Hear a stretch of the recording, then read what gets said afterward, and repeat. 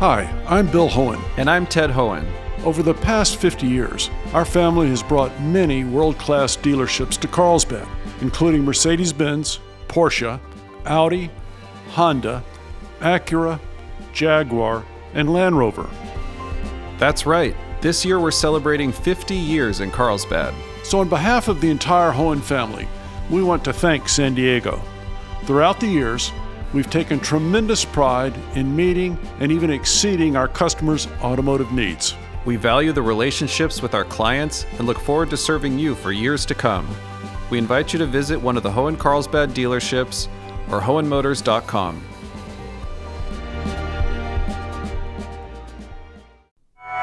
A new state decision puts Midway redevelopment on hold. Not only was no one in City Council voting on it, but mum was the word coming out of City Hall about whether negotiations were progressing at all. I'm Maureen Cavanaugh. This is KPBS Midday Edition.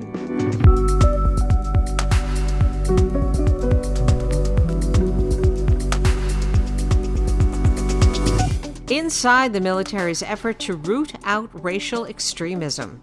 It's a slow-going thing. It's not something that's going to change immediately. And you have to influence people to want to be better. Our weekend preview ventures into the world of in-person arts events. That's ahead on Midday Edition.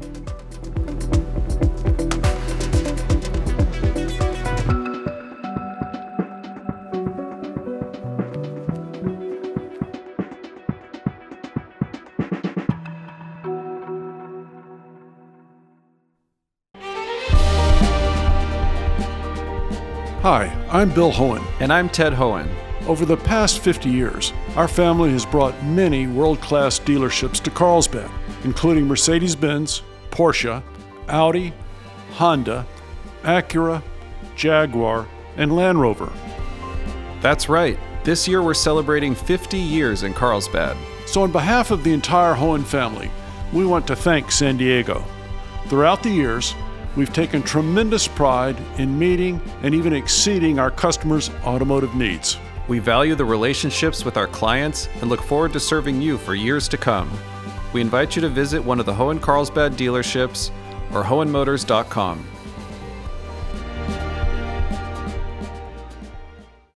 This week, the city of San Diego got some bad news about plans to renovate the Midway District. A large area around the Pechanga Arena, formerly known as the Sports Arena, is slated to become a new entertainment district with a new arena, parks, retail, and housing. Voters even approved a ballot measure raising the building height limit in the area to allow for the development. But a new state law has now been clarified, and it would seem to put a halt to the city's plans. Instead of being able to lease the land to the chosen developer, the city may have to open up bids again for affordable housing on the site. Joining me is Andrew Keats, senior investigative reporter with Voice of San Diego. Andrew, welcome. Thank you for having me. There's been concern for a while now that the new law called the Surplus Lands Act could apply to the Midway District proposal. Can you explain why? So this is an old law. It's been in place for a while. There was recent legislation that altered it. And the specific change that is relevant here is that it now applies to long-term leases that cities might enter into for property that they have. So it used to be perceived as something that only applied if you were actually going to sell public land to a private entity. Now it says, even if you're just going to you're going to keep ownership of it, but you're going to do a ground lease and let some private company come in and develop on top of it and pay you money every year, that still applies. And it is that interpretation of that new law that has caught the city off guard here and disrupted the plans that were already to some degree underway. And didn't Mayor Gloria vote for that new law when he was in the Assembly? Mayor Gloria did vote for that new law when he was in the Assembly, yes. Now, I'm wondering, housing is a part of the Midway District proposal, isn't it? Housing is a part of the Midway District proposal, and that is actually quite relevant here because the new law stipulates an amount of affordable income restricted housing that's going to need to be a part of this project regardless of what happens going forward.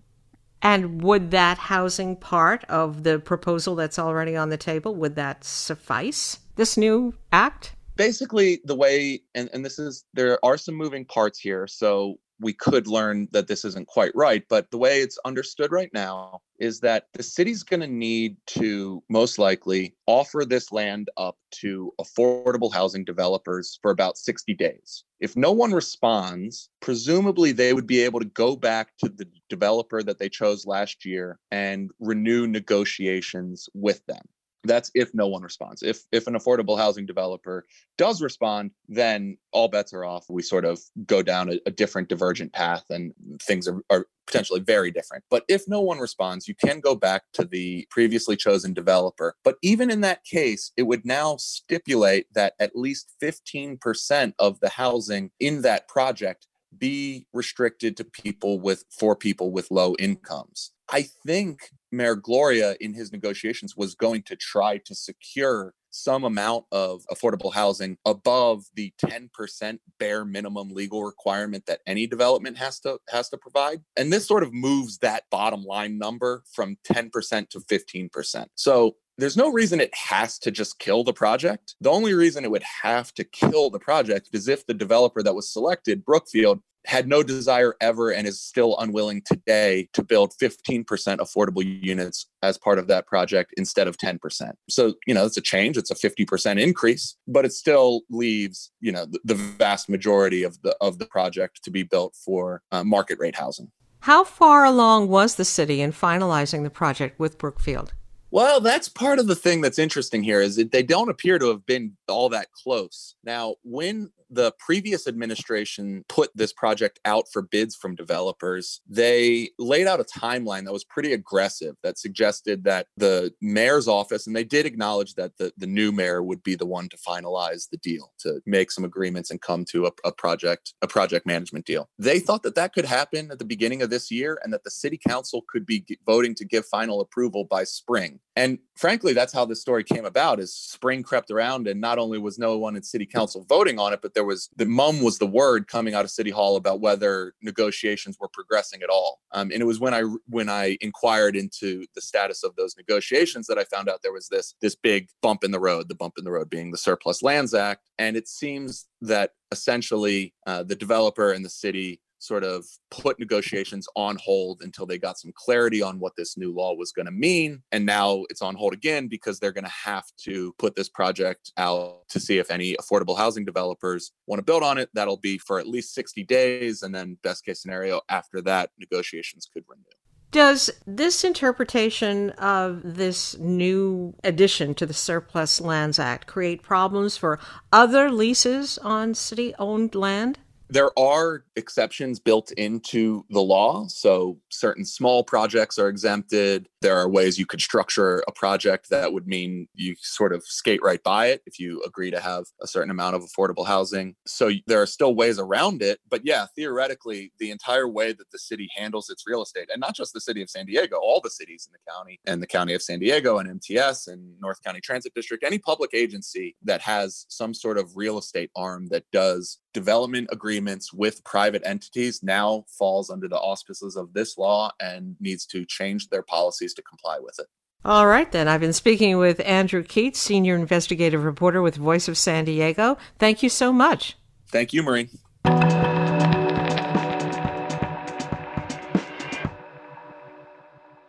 In the wake of the January 6th Capitol insurrection, the Pentagon ordered all service branches to conduct a stand-down to discuss racial extremism. They were supposed to be finished by the beginning of April, and in the past couple of weeks, there's been a rush to complete them. KPBS military reporter Steve Walsh talked with a group of Marines, as many wonder whether the military is serious about rooting out extremism. Yeah, that was tough as a service member to see. First Lieutenant Madeline Hoffman remembers watching the January 6th events at the Capitol on TV. I take that oath very seriously, and I want to make sure that our Marines understand that that type of activity is directly in contrast to that oath. Hoffman leads a Marine Infantry Logistics Unit at 29 Palms. We initially talked just before she conducted the required stand-down on extremism. She was required to review the oath Marines take to support and defend the Constitution against all enemies, foreign and domestic. We were pushed this a week ago. all the source material specifically for the extremism stand down. So I've been taking the last week to really educate myself and be prepared to give this training. Secretary of Defense Lloyd Austin gave all branches of the military 60 days to conduct stand-downs. Rather than having top commanders fill large lecture halls, the Marines pushed the task down to small unit commanders. It's Hoffman's first real training on the topic. Specifically, extremism hasn't been a major training point. Experts who follow the military's checkered history with tracking extremism aren't surprised that leaders on the ground haven't been given the tools to look for it in the ranks. Heidi Beirich is co-founder of the Global Project Against Hate and Extremism. They need to make sure that anybody who's in a position to report this stuff is doing so, that information is captured. Their own investigators haven't seemed clear in hearings earlier in 2020 on what the rules are. I mean, there is a lot that needs to be done to fix this problem in the military. Beirich is concerned that if the stand down isn't backed up with tangible changes, it will send the wrong message to rank-and-file members of the military. I think of the stand down as being a good wake-up call to everyone, and hopefully there'll be serious conversations in every branch and every level about these issues. But I mean, that can only be perceived as one tiny piece of an overhaul and a massive change in the way the military is managed. She says investigators in each branch need to work together. They still don't have a database of extremist tattoos and symbols. They are still working on a policy to monitor social media for extremist activity, often relying on the FBI. How did it go? The training, I thought, actually went really well. After the stand down, First Lieutenant Hoffman says they went longer than she expected, mostly because of the number of questions. One thing that came up a lot is that technically Marines are allowed to belong to extremist groups as long as they aren't active members. You walk a very fine line moving from active to passive membership. So it's something as simple as sharing an article from an extremist organization on your Facebook page is grounds to move from passive to active membership. 2 Marines under Hoffman's command say the military's apolitical reputation has been under siege for a while. The stand-downs were a chance to right the ship, says Lance Corporal Alan Huff. If you can receive this knowledge about this class and be told that it's a relevant issue and still somehow look away from it, then that's kind of a personal issue. Marine Corporal David Dorsey says he found the stand-downs informative. He hasn't encountered people in extremist groups, but as an African American, he's seen bigotry and racial stereotypes among his fellow Marines. He says there's no quick fix here. It's not going to be a quick turnaround. Usually nothing ever is when you're trying to change, a wide range of people. Do we work on trying to fix it? Yes, but it's a slow going thing. It's not something that's going to change immediately. The Pentagon did not compile data on the extremist activity that may have been revealed during these closed-door sessions, preferring to let troops speak off the record. Next step, making sure troops feel comfortable saying something when they see it. Steve Walsh, KPBS News.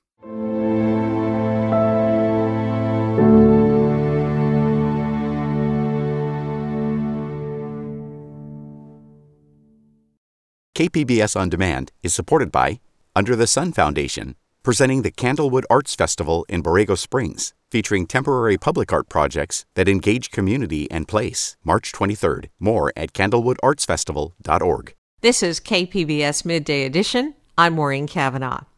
This weekend, the arts world is testing the waters of in-person live events. There's an art exhibition opening reception and live theatrical performances in a beautiful outdoor setting. Plus, plenty of virtual options, too. Joining me for our weekend preview is KPBS arts editor and producer Julia Dixon Evans. And welcome, Julia. Hi, Maureen. Thanks for having me. First, we have an actual art opening reception, in person, on site. Tell us about Lux Art Institute's newest exhibition. Yeah, they're bringing Basira Khan to be the artist in residence for the next 6 weeks and kicking things off with a little COVID-style party tonight. You have to get a ticket and a time slot in advance. They're doing 30-minute time slots. And while you're there, you can listen to live sets from DJ Omega Watts and get a preview of the art. What I've seen of Khan's work is really incredible, and it kind of restructures things like fashion or textiles, photography and collage, and even multimedia performance art. It's all kind of to study identity. Khan identifies as queer, femme, Muslim, American, and their work hones in on these boundaries between assimilation and hiding. I love that. The spots for this event are really limited, but if you miss it tonight, you can make an appointment to see it during their regular gallery hours, too. Basira Khan's opening reception is tonight from 6 to 8 with advance reservations required and will be on view at Lux Art Institute in Encinitas through June 5th. Next up, a virtual performance that pairs music for strings with dance. Tell us about this. Yeah, this is local dance company Litvak Dance, and they've put together this program of 7 short works all set to music. The dances are by guest choreographers Rebecca Margolick and Miley Okamura, as well as their company dancers. And they created new choreography for this program, the music ranging from Bach to klezmer to improvisational jazz, and also contemporary original works like this piece by violinist Christopher Apple called Ever Ever.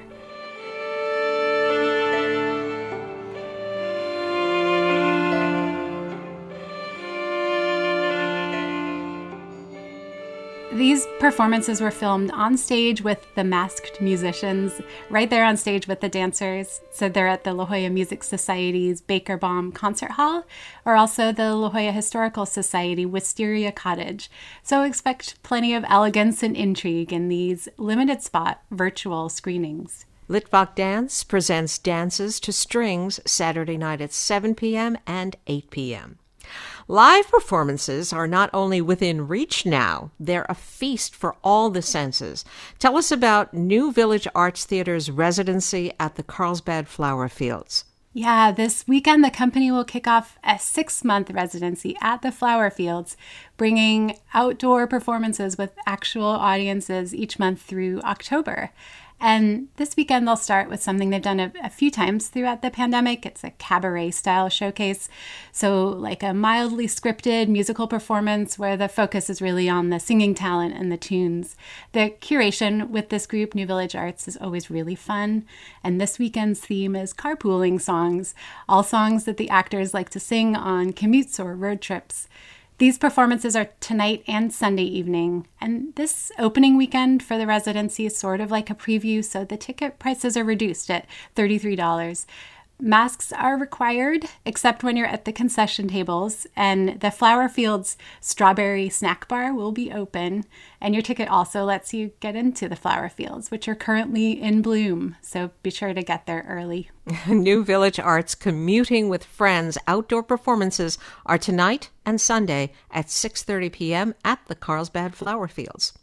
And now to the theater world's virtual spaces. What's San Diego Rep bringing to our screens this weekend? Yeah, they've partnered with Company One Theater and American Repertory Theater to bring a filmed production of Idris Goodwin's 2018 play called Hype Man, a breakbeat play. Hype Man's about a hip-hop trio. It's fronted by the namesake Hype Man and also a white rapper. And the script, it's set against a backdrop of protest and escalating police brutality, and it tackles white privilege and the power and shortcomings of shared lived experiences. The performances and the music itself in this play are really fantastic. Here's a clip. So sick of this. How many this year alone? So many. So we gotta do something. What world are we watching? Right? Nobody would see it coming. Like stop shooting us 18 times. Wait, hold up. Let's talk about this. That's what I'm trying to do. And whatever. You can't tell me what I can and cannot say. You my hype man. We like one voice, you know. Hype Man, a breakbeat play, streams on demand with San Diego Rep through May 8th.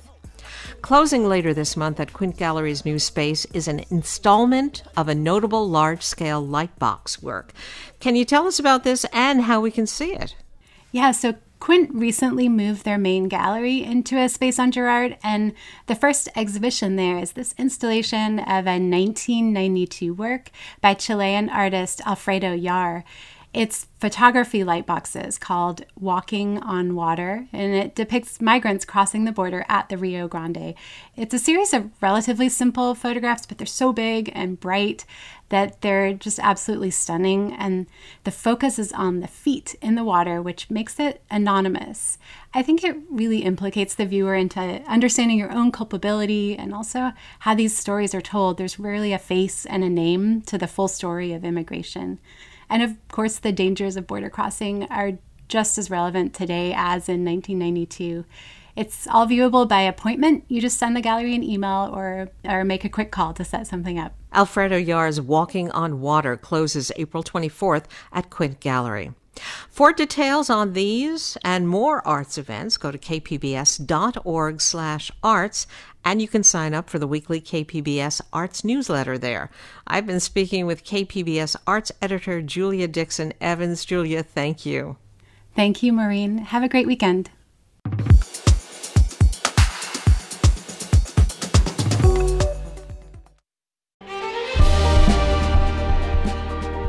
Hi, I'm Bill Hohen. And I'm Ted Hohen. Over the past 50 years, our family has brought many world-class dealerships to Carlsbad, including Mercedes-Benz, Porsche, Audi, Honda, Acura, Jaguar, and Land Rover. That's right. This year we're celebrating 50 years in Carlsbad. So on behalf of the entire Hohen family, we want to thank San Diego. Throughout the years, we've taken tremendous pride in meeting and even exceeding our customers' automotive needs. We value the relationships with our clients and look forward to serving you for years to come. We invite you to visit one of the Hohen Carlsbad dealerships or hohenmotors.com.